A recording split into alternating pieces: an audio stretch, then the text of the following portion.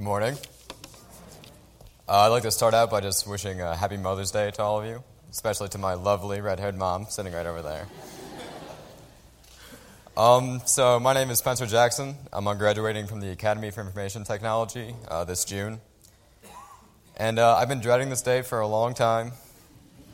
And let me tell you, Ecclesiastes wasn't the first thing on my list of things I wanted to preach on. But after reading it, I found that it's actually a really unique message that not a lot of other passages in the Bible can give off. Reading it is both comforting and unsettling at the same time, which to get contradicting feelings like that from one thing is just, you don't find that very often. So before I reread Ecclesiastes 3, 1-8, I just want to ask you what emotions are on your heart right now, and just keep that in mind while I'm reading it. There's a time for everything, and a season for every activity under heaven.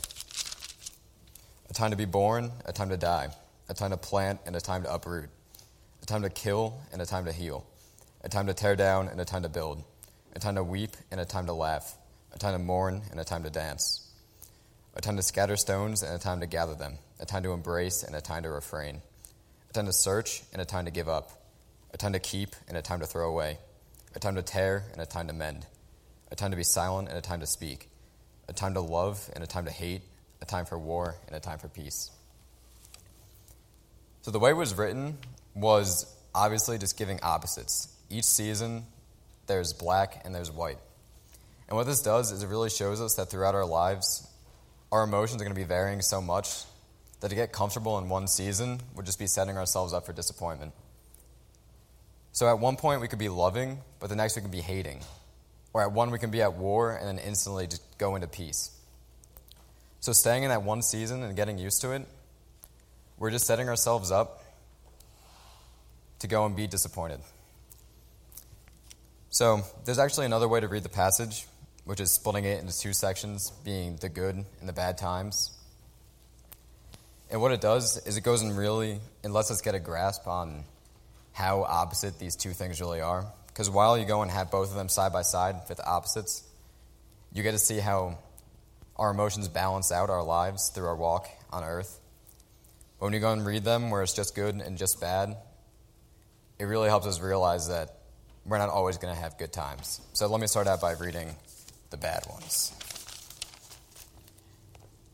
There's a time to die, a time to uproot, a time to kill, a time to tear down, a time to weep, a time to mourn, a time to scatter stones, a time to refrain from embracing, a time to give up, a time to throw away, a time to tear, a time to be silent, a time to hate, and a time for war.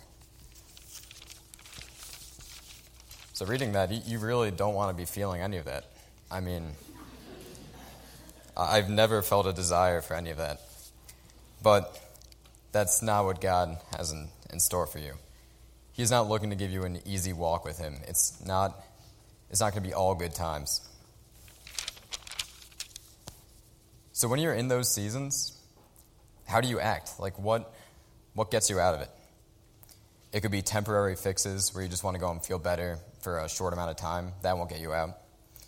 While you're in it, you could feel jealousy. You can look at others in better seasons and say, wow, I wish I was in the season of laughter and I want to go and dance for God. But no, I'm stuck mourning and weeping. But the thing is, looking at those people and wishing you were like that, it's unfair because they're going to go through or have been through that same exact thing. It's like starting a marathon and already wishing that you were that person who's just finishing. They had to go through the exact same thing you're starting to get to the point they're at. But you're only seeing their outcome. You're not seeing what they had to do to get there.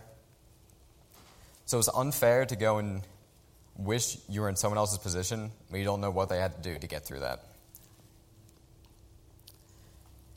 So looking at the good times and the bad times, you're going to think that obviously the good times are better. But obviously we need both of them. It's not just the bad times or the time in between each good time. It has its own purpose. And what it is the bad times give us a purpose to have that desperate need for God. When we have these bad times, we need something to fall back on. And how are we supposed to fall back on each other when all of us are going to be going through these seasons? Like if I'm in a time of mourning and you're laughing, it's going to be hard for you to relate. And if you do, it might change your season into mine. And it's just all very volatile. Like there's no telling which season each of us are in, because I'm sure we're all in different ones.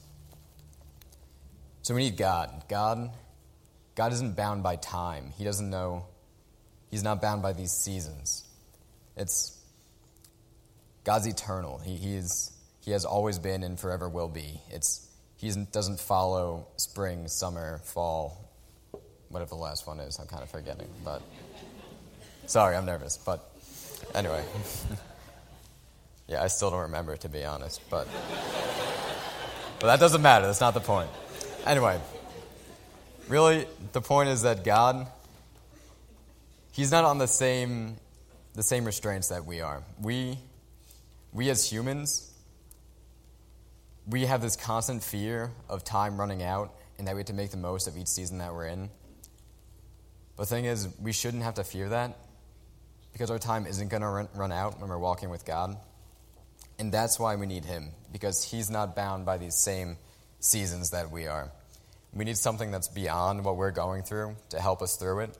And that's why when we're in these bad times, we should put all dependence on God, because He knows how to get through it while we don't. All